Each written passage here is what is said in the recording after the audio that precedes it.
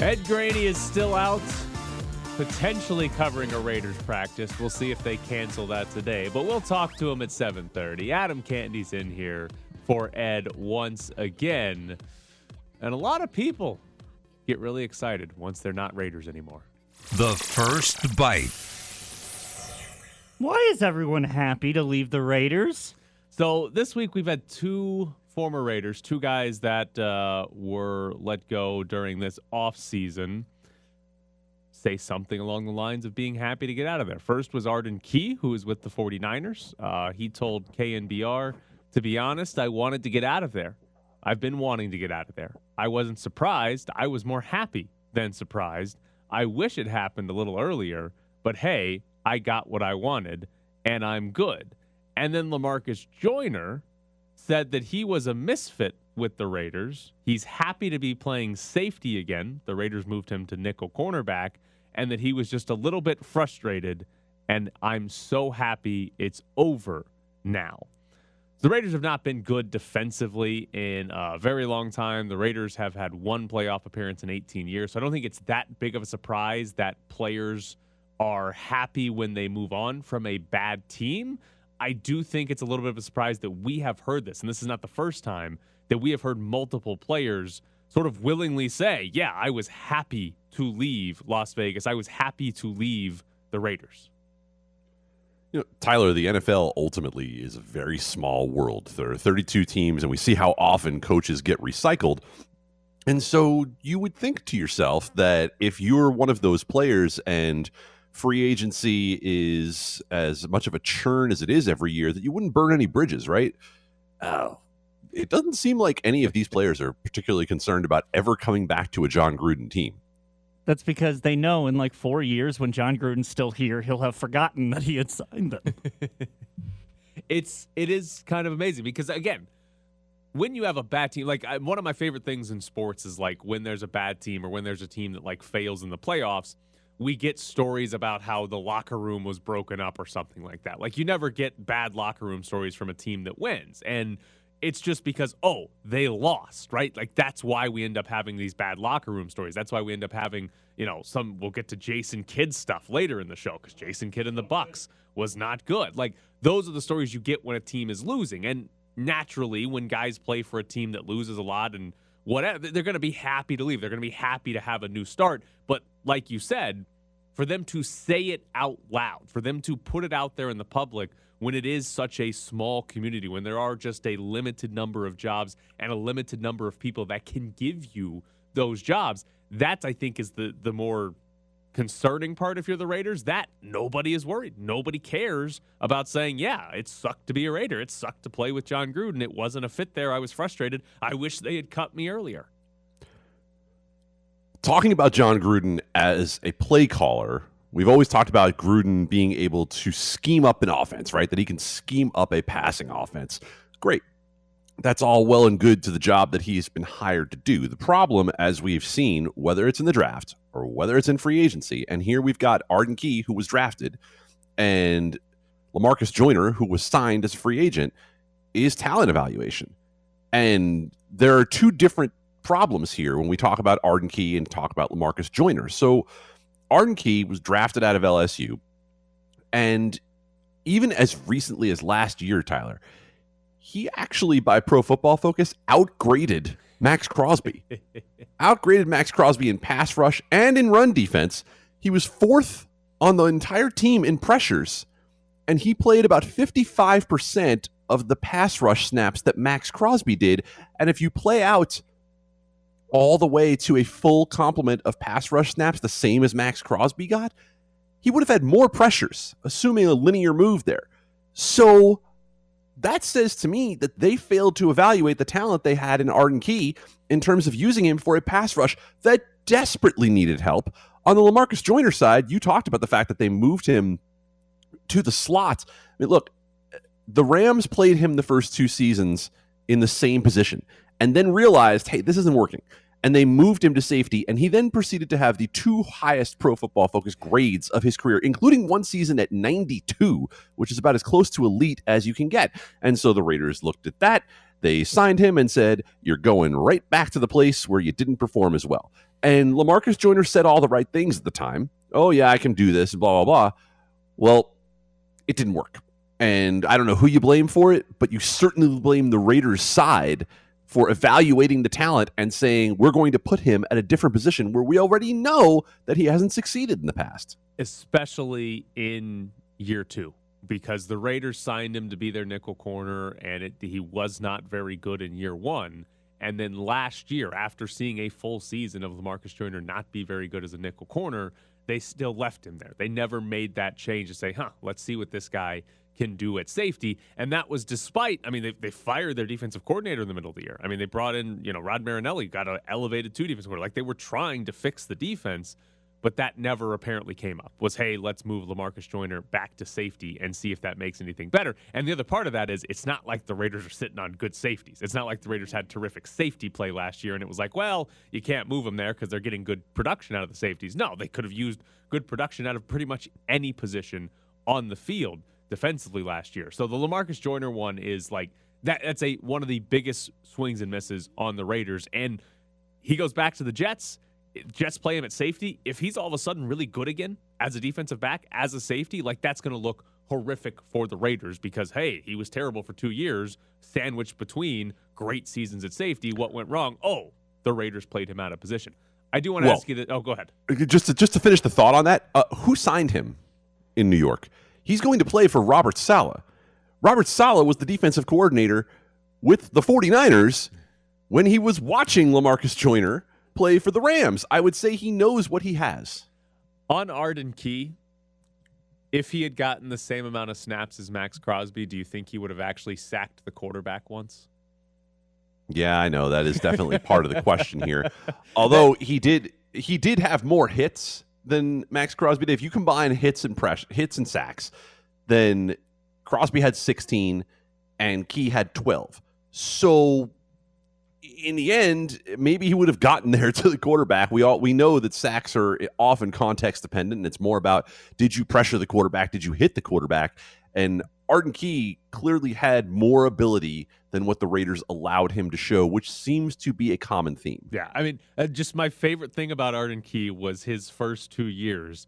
He had a ton of pressures and sacks, and I guess it continued into his third year as well. But he had a ton of pressures and but he didn't have many sacks. Like, they just didn't come from him. He had 1 in his first year, 2 in his second year. He had 0 last year in 14 games, and it was my favorite thing about it because it was like, okay, everything indicates this guy is actually going to start bringing the quarterback down, but it never came around. And like, my favorite Arden Key play, like the funniest play that ever happened, was against the Texans when he had Deshaun Watson in his hands, like swung him around, couldn't get him down.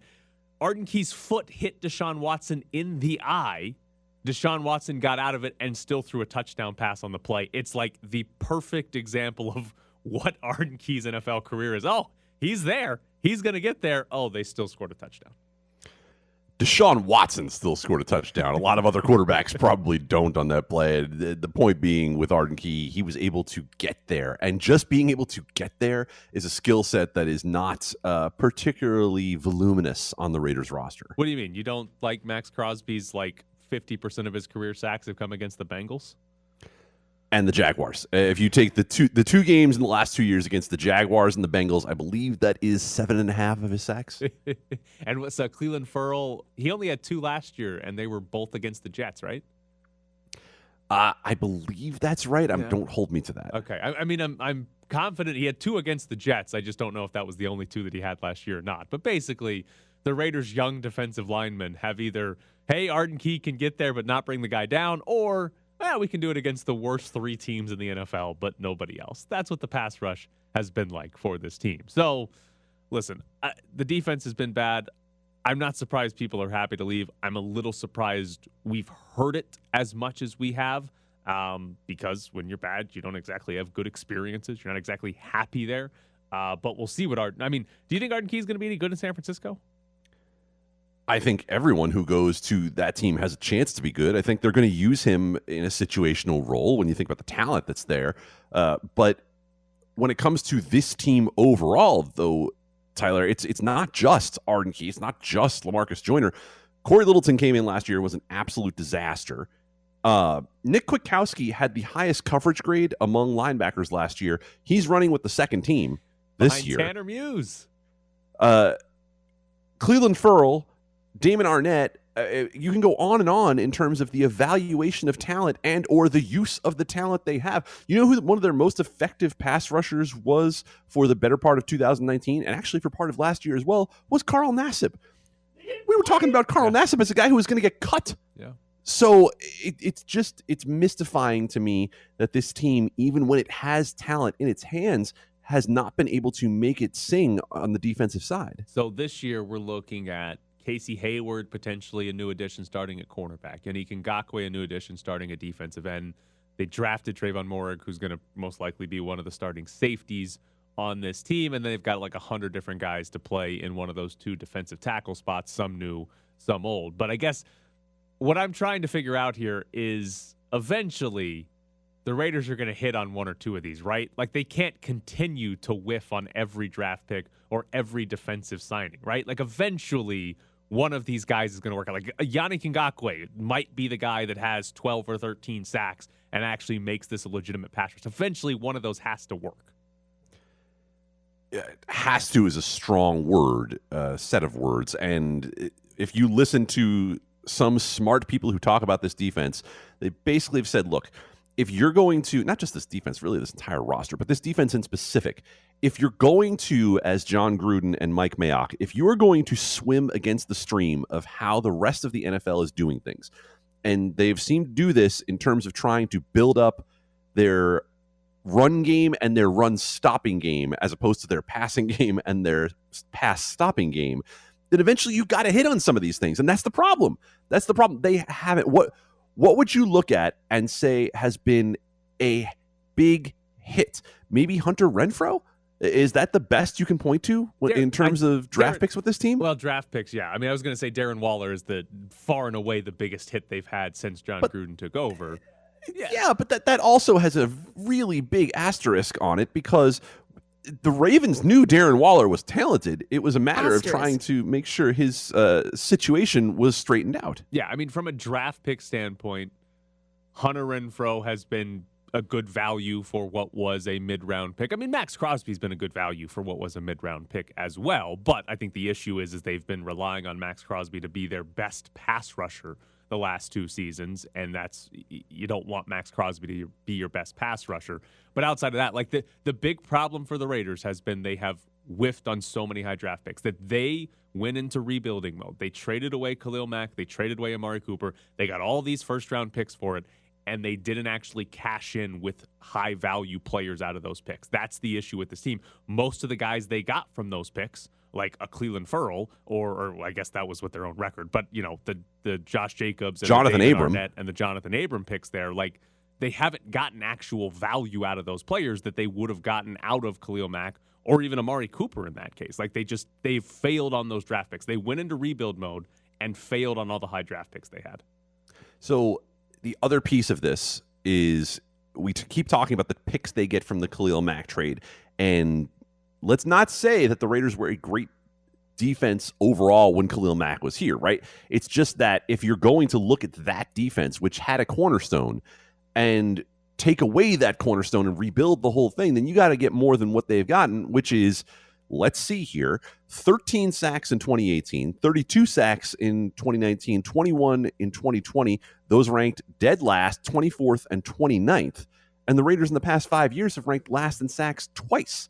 So where is it going to come from? Whether it comes from the draft, whether it comes from free agency. So basically what we're saying, if it comes from Cleveland Ferrell or it comes from Yannick Ngakoue, it has to come from somewhere. And let's keep in mind that for everyone pointing to Yannick Ngakoue, he's on his fourth team in 3 seasons. If he's that quality of a pass rusher, then he needs to go ahead and show it and stick in one place, because on his 4th team in 3 years, you say that the rest of the league has looked and said, yeah, something doesn't fit here the way that it did back when Yannick Ngakoue was getting big sack numbers in Jacksonville. All right, the Rolling Stones are coming to Allegiant Stadium. The No Filter Tour will be here November 6th. We're going to have multiple ways to win tickets to go see the Rolling Stones, so make sure you keep listening for details on that. Coming up next, we'll jump into little Golden Knights and how much are Kelly McCrimmon and George McPhee on the hot seat this year? Oh, it's the heart of the offseason for the NHL. But stealing a mailbag question from The Athletic about the front office here in Vegas, and it's a pretty simple one. Are Kelly McCrimmon and George McPhee on the hot seat? I mean, certainly not at the moment, but I guess, Adam, what's the minimum expectation for the Golden Knights next year from Bill Foley's perspective? Because that's the only person who matters here, right? Like, we can talk about our expectations, and I think our expectations are different than Bill Foley's expectations. So my opinion on this hasn't changed from the day Gerard Gallant was fired. The firing of Gerard Gallant told everybody in this organization, you either win the Stanley Cup or your job is potentially in question. And Marc-Andre Fleury's trade makes it even more obvious that even high performance is not enough to save you, right? If Bill Foley thinks that there's a way that you can go out and win the Stanley Cup, it doesn't matter how you performed last year. You're stopping them on the salary cap. Marc-Andre Fleury won the Vezina Trophy and was traded. So the organization seems to have a minimum expectation that you are contributing to winning a Stanley Cup. So if this team, we'll just take the last 2 years as an example, they lose in the Western Conference Finals again. I think everybody would view that sort of as failure, but at the same time, it's hard to fire a guy or two guys that have built a team that's gone to 3 straight Final Fours in the league. I'm just the idea of a hot seat. I think it's pretty clear. If this team unbelievably missed the playoffs, they're fired no matter what. If this team, I think, got bounced in the first round, it's pretty easy to see them fired. But if they get to the Western Conference Final and lose again, if they get to even the Stanley Cup Final and lose again, that's where I kind of don't know what Bill Foley would do, because he's been very aggressive as an owner. I mean, before anybody actually realized this team was good, he was out here talking about winning a Stanley Cup in 6 years with this organization. So he's been very aggressive with how high his expectations are for this team. I just don't quite know, would he view, hey, another Western Conference Final loss, another semifinal loss, as failure enough to fire the guys that have built the team? The hot seat is sort of one of these nebulous things that we talk about all the time. And is it something where you're immediately going to get fired if things go wrong? I don't know. I don't think so. We often hear owners come out and say something along the lines of essentially that the hot seat means that I'm watching this year, which maybe for the Golden Knights would be next year if we don't hear any more from Bill Foley and they have a rough season. So I think it's something that probably would need a little bit more definition than just do they fire them or not. But when it comes to the Golden Knights as an organization, Tyler, you have to be able to look at the playoffs as a crapshoot to really be able to safely evaluate the hockey talent that you have. And even though the Golden Knights have lost to inferior opponents in the Western Conference Final in the last 2 years, I think you also have to say this is the team that not only beat the Colorado Avalanche, but that won 4 straight games against the Colorado Avalanche. And yeah, they had some things go their way, but that's the playoffs. That's exactly what the playoffs are. The Colorado Avalanche were the best team in the Western Conference last year. And I'm not just talking about winning a tiebreaker against the Golden Knights for the President's Trophy. They were the best team by any metric you want to use. They were better than the Golden Knights, and the Golden Knights beat them in the playoffs. So they've established a baseline that can get to the Western Conference Finals. I think that should take away the hot seat idea from everybody. But at the same time, Pete DeBoer is out here complimenting himself for taking a team that was at 500 and spinning its wheels and accomplishing what? And accomplishing what with them? In the eyes of Bill Foley, it seems to me that if you're not accomplishing winning a Stanley Cup, then you are at least replaceable. Yeah, and like you brought up the playoffs being a crapshoot and the idea of winning the Stanley Cup being that's the end goal here. But to me, the way I would evaluate the front office is they have been phenomenal.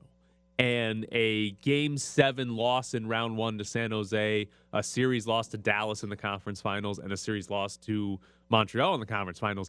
None of those are good things, but at the end of the day, the team has been awesome in the regular season pretty much since their existence, and they've won a whole bunch of playoff series. There's nothing necessarily wrong with the team. McPhee and McCrimmon have built one of the 3 or 4 best teams in this league, and they've been at that level for quite a while now. So to me, like, I would look at it and say, well, no, I'm not getting rid of these guys. The NHL playoffs can be dumb, and Montreal can somehow rip off 7 straight wins before they even play the Golden Knights in the third round, and even though they were under 500 in the regular season. So to me, that's how I would view it. I'm curious how Bill Foley views it, because the other part of this conversation is getting rid of Marc-Andre Fleury. We know Bill Foley loved Marc-Andre Fleury. We know this fan base loved Marc-Andre Fleury. If Robin Lehner fails them in the playoffs, right? If they get eliminated from the playoffs because Robin Lehner is bad in a playoff series or something like that, I'm curious how that impacts the way Foley views his front office. Basically, hey, you told me we had to get rid of Marc-Andre Fleury because we needed to build a better roster and we would be fine with Robin Lehner, and we weren't. But on that same idea, I kind of thought the same thing about firing Gerard Gallant. I thought the same thing of, wow, that was a pretty big move in the middle of a season to fire Gerard Gallant, bring in Pete DeBoer. It's basically McPhee and McCrimmon saying, like, our jobs are on the line now. But 2 playoff seasons later, their jobs weren't really on the line that entire time. So I'm curious how Foley views, hey, I had to get rid of Marc-Andre Fleury because you said that would help us win the cup. Oh, we didn't win the cup. That almost makes it sound like an emotional sort of thing, which I don't think is really what Bill Foley is given to as an owner. This organization is going to be competitive this year, and I think the only way that Fleury trade becomes an issue comes through one of 2 ways. One is if Robin Lehner is terrible, or if the fan base of this team revolts so much against a poor start to the season, right? If this team gets off to a terrible start and they are still getting booed repeatedly at home, then I do think that that's to become part of the question, because you either have to be winning the cup or you have to be making money if you're not winning the cup. And the one thing that this team, without question, through 4 years has been absolutely fantastic at is making money, because they have sold out the building. They have sold out the merchandise. They have done everything that they can to maximize the profit for Bill Foley as an owner. And so if that's affected, I think that has more effect than Marc-Andre Fleury being traded and the Golden Knights getting a couple of weird bounces again and getting knocked out, in the second round of the playoffs. All right, coming up next, Ed Graney joins us from what we assume will actually be a Raiders practice today. Ed Graney has been a journalist for over 30 years. He's seen a lot of and been given a lot of free stuff. Oh, brother. All right, back to show and tell. Whether it was scurvy or a Padre eating a Snickers bar. Why don't you bring us potato? You're always trying to give me potatoes. What is it with you? Ed Graney is here to show and tell. All right, Ed, we talked to you at 7:30 yesterday. You were in a parking lot saying they wouldn't let you in. So what the hell happened between talking to us and practice getting canceled? Boys got a day off. GPS trackers said there was a lot of running the day before. I'm going with the reporting here. Apparently there's a lot of running, and they did it hard. They ran hard, and they practiced hard. So the GPS, if you watch the really boring Hard Knocks with the Cowboys the night before, they did the same thing, and they were all mad. Like McCarthy was mad by Dak Prescott because the GPS said he threw too much and he was out in the field too much. So that's the GPS tracker where all these guys have them on. And at the end of the day, coaches go, okay, what was the effort? How much did they extend? How much did we do? So yesterday, John Gruden, for whatever reason, had them getting pads, which was weird. They walked on the field, and they went over to a bunch of kids who were there at practice, although I don't know why those kids were there because school started this week, so who knows what's happening with them. They talked to those kids, and then they said practice is off. So if they hadn't, there's a couple things. If they hadn't gone in and lifted and done their meetings, then you're like, oh, is there something going on? And everyone said, is it COVID? And you knew that wasn't the case because they had tested the night before and there was no one added to the list. So it wasn't COVID. So it's boring and it's not sexy headlines, but I think the guy just said, you know what, let's give him the day off. So, okay, you brought up the 2 questions there. Why make them get in pads if you're going to give them the day off? Yeah. And why invite the school kids out when you're going to give them a day off? Well, I mean, let's be honest. The odds Gruden knew that there were school kids coming was like him not knowing when Deucer's lifting next. I mean, there's no chance Gruden, who's so locked into like every detail of his practice, knew kids were coming. Because there's new groups out here every day, fans, season ticket holders. Yesterday it was kids. So I'll give him that leeway that he wouldn't have known. Now, why he got them in pads and they're in shorts and pads today, they're not in full pads, I don't know. Maybe, he just, he was going to surprise them. Like I said, they went and lifted. We didn't get them till like an hour and a half later, so they definitely lifted and did other things. So maybe it was just his weird way of giving them a day off. That was like the one mystery question, like why didn't they just tell them before they put on their pads? Yeah, so did they run the GPS data at 7:29 yesterday morning? It feels like they might have had that available a little sooner. I do think, and I do believe, because I watched the PR people, and they were called over when everyone's on the field, and they kind of looked weird, and they looked around and they said, well, that's it, guys. So I don't even think they knew. Like, they looked around, and they literally we just got told there's no practice. So, yeah, maybe a GPS guy overslept, and, he was late with the numbers, and Gruden said, hey, these numbers are pretty good. Let's take the day off. So I think that was it. Look, there's always a chance there's something more, but it wasn't like anyone looked to be missing. I mean, Waller's not going to practice anyway. So, you saw the numbers, and you go over the numbers. Had someone important been missing, like, oh, what's wrong with him? But there was none of that. So it just seems like he said, you know what, let's surprise them and give them the day off. Is Darren Waller okay? Like, is he going to be playing? I don't. Well, he's not going to play this week. Well, I don't think anybody's playing this week. No, I don't think anyone's playing this week. I was actually surprised. I didn't know this. I didn't keep that close to the tabs of him. But Carr said yesterday, I think he said he's only played in 2 games. I thought that was really interesting in exhibition. Not that I disagree with it. Half the time in exhibitions, I wouldn't play anybody that's important to your team. I do know right now if Waller is not in the lineup, Moreau will be good because he just was pretty spry going in motion there. So Foster Moreau is ready. He's now pointing out the defensive linebacker he's about to take on. Just a nice pulling block by Foster. So don't worry about Darren Waller because Moreau's ready to go if he needs to be. There you go. He's going to make defenders rock, paper, scissors to see who's allowed to tackle him. Absolutely. Yeah, it's going to be Foster Moreau. Yeah, it's going to be absolutely perfect. Ed, we were talking earlier about the fact that both Arden Key and LaMarcus Joyner were pretty vocal about being happy to be away from the Raiders this season. What's going on there? Why are these guys so willing to talk about getting away from the organization? You know what? To me, it's like you see that a lot, not just with the Raiders when guys go away and they're asked questions. And I don't know why. They got paid pretty well here. I don't know. I mean, it's like it feels they have to justify maybe why they didn't succeed at a previous stop. And, very few pro athletes are going to put it on themselves, as we know. So what do? Well, then you blame the team or the system or the scheme. I mean, they're not, original in that fact. And when that happens, I always think, well, okay, look in the mirror. But they don't, they're not going to do that publicly, especially with new teams and new reporters and everything. So when they said it, I didn't even blink. It's like, you've seen that so often where guys go new places and it's always everyone else's fault.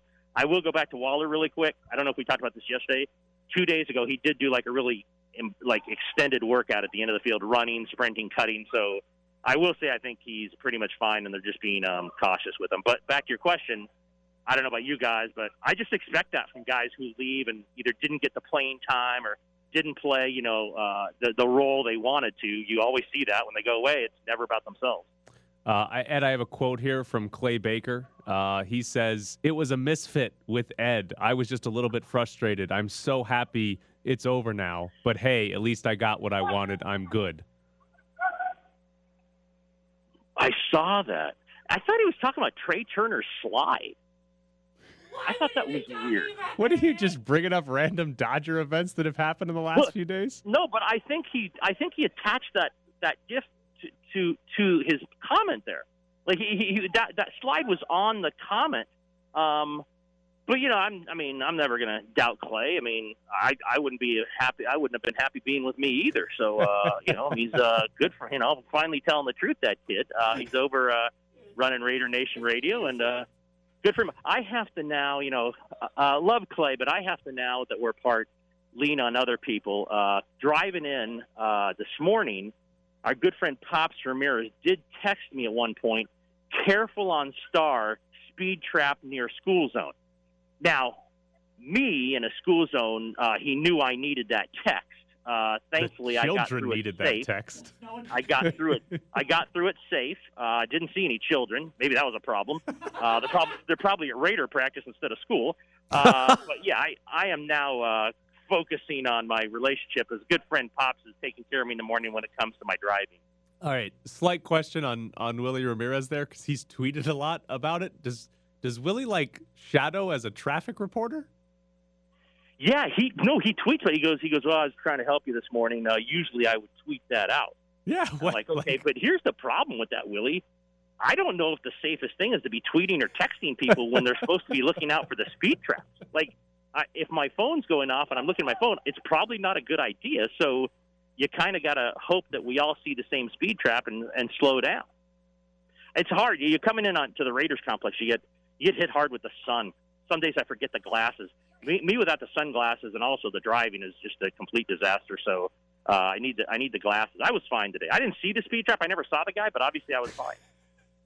So wait a second. You in a school zone needed that. Do you just have no respect for school zones? You just think the children should be fast enough to be able to dodge and dart? Willie did not need to text me. In fact, I go probably too slow through them, and every time, and it drives them crazy that one of my kids leave because we live by a school zone. Leave the house. The last thing I say is kids on bikes. Because I know there's a bunch of kids on, and it drives them to where they now turn around before I say, all right, Dad, kids on bikes. So, no, I am ultra safe in school zones. Okay, but doesn't that also imply that Willie is texting and driving while going through the school zone? Yes, it does imply that. Or it implies what does it imply about Willie? That he's texting and driving through the school zone. Yeah, or he got through the school zone. Willie's here like at 3 a.m. Like, yeah, Willie gets a better parking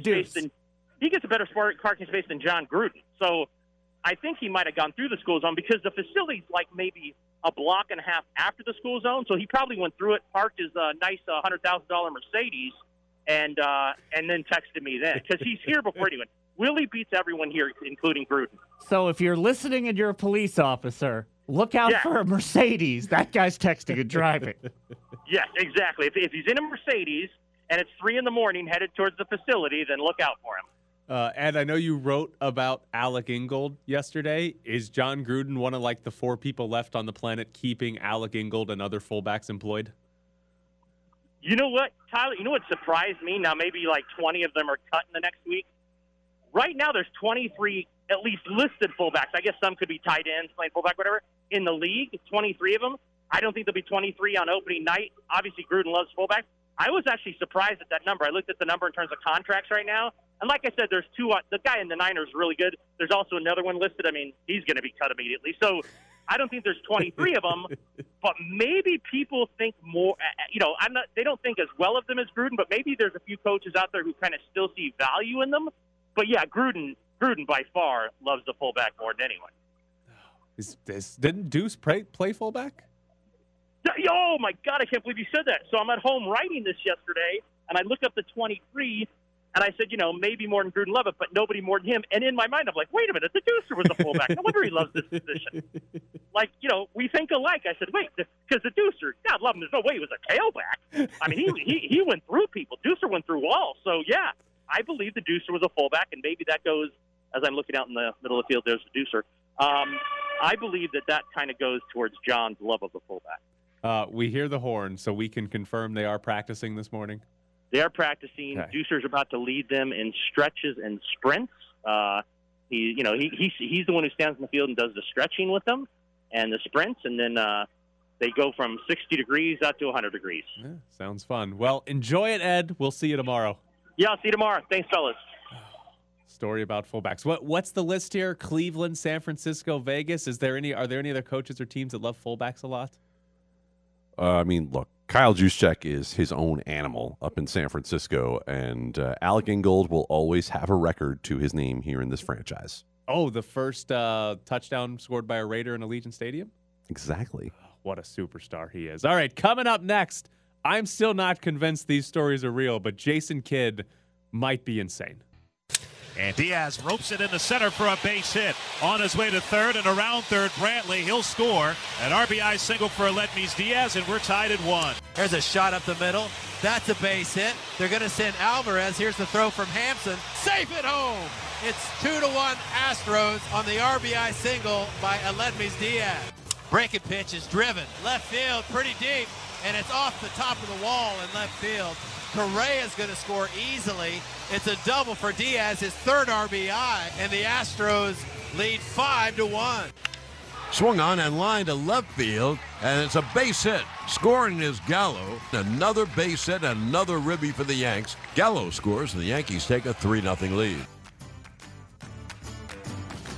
All right, are we convinced these are real? Because it's just from a Twitter account about a book. There's a Giannis biography coming out, and a Twitter account that I've never heard of, Fake JT Hawk, tweeted out excerpts from this Giannis book about Jason Kidd. One of which includes him basically forcing his players to cancel their plans on Christmas because they lost a game on December 23rd. And then he asked players in the locker room, including Zaza Pachulia, basically, like, was that good enough? Like, was that a winnable game? And do you think we deserve the next 2 days off? And Zaza Pachulia had to be like, yeah, we suck tonight, but it's Christmas. We should be allowed to go home. Jason Kidd made them come to practice on December 24th at 9 a.m., made players on the team cancel flights and plans, and ran them for 3 hours, and then made them go lift weights and go do exercises in the pool, to the point where Larry Sanders, who was on the team, left and went to the hospital. Like, okay, there's still part of me that doesn't believe these are true, but what the hell is going on with Jason Kidd as a head coach? Why don't you believe they're true? Just the Twitter account they came from. Just Dr. Elliot Koopferger's water bottle is the name of the Twitter account that it came from. You're the one evaluating the source. You're putting it out there. All right, we'll go with it. Yeah. So Jason Kidd, wasn't his name prominent with one coaching job in particular this past offseason? He got a head coaching job. Right. Yeah. Well, what about Portland? This is the guy that Damian Lillard wanted? Yes. That's the thing that I find most amazing about this. I'm trying, because, yeah, you get a job, whatever, that's fine. The point of the matter for me is that there was a superstar in the NBA out there wanting Jason Kidd to come be his coach. That, to me, suggests that either Jason Kidd has changed a whole lot, or there could be something dubious here. Yeah, because there's another detail from this where Jason Kidd made his players run in practice because Thon Maker had an Android, and Kidd didn't like that the group message had green bubbles instead of blue bubbles. Like, again, okay, there's part of me that wants to believe all of this because, A, it's insane, and B, I'm kind of surprised Jason Kidd didn't get like Mark Jackson as a head coach, because if you look at Jason Kidd and Mark Jackson, they both had a superstar in Steph Curry and Giannis, and they didn't really do anything with them. The next coach came in and immediately had those teams as title contenders and eventually both won titles there. So I'm a little surprised that hasn't happened to Jason Kidd here, but it's just, again, so you're with me on like the skepticism of, is this actually real? Are these actual excerpts from this Giannis biography? First of all, before we get to are they real or not, when does the check from Mike Budenholzer's agent arrive in your mailbox that you just compared Steve Kerr and Mike Budenholzer? Okay, it was more of a comparison of Mark Jackson and Jason Kidd, but yes, fair enough. Fair enough. He won a title. Come on, Adam. We can give him a little bit of credit. Yeah, maybe the first coach to win a title and save his job in the process, because I think anything short of that, you would have looked at Mike Budenholzer and said, yeah, it's time to get Giannis someone who can help him. You have to have a little bit. You have to have a little bit of skepticism about these accounts, because they are, in particular, the first one, insane. The second one, I'm going to be honest about this. And Jared, you're being targeted here. Yes, he deserves it. I get pissed at Jared forcing all of us to be on green bubbles on text.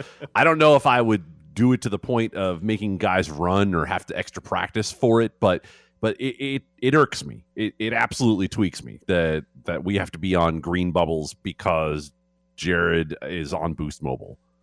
Boost Mobile? No, I do not support Apple as a company. I have my own personal issues with them, except for the fact that I love Ted Lasso. So Ted Lasso has made up for Suicide Nets. Here's my complaint about Jared not having an iPhone and other people that don't have an iPhone. I have an iPhone, but a lot of times when I'm at home, my phone will be somewhere else and I just do everything off my computer because I can get people with iPhones that send me iMessages. They show up on my computer, but not from Jared. So I will hear my phone buzzing, expect my computer to give me a notification and realize, oh no, I've got to get up and go see what the hell Jared had to say to me. You can fix that, by the way. We'll talk. Oh, okay. Yeah. Okay. I get my texts on my computer. Oh, okay. Then I won't be as mad at Jared anymore. You can get non-iPhone, non-iMessage texts. Whoa. Let's not mess with the balance of the show. For that, this I'll be annoyed is at you fair. For something else. This is fair. You probably will find another way to annoy him, though. Have faith in yourself, Jared. Have faith.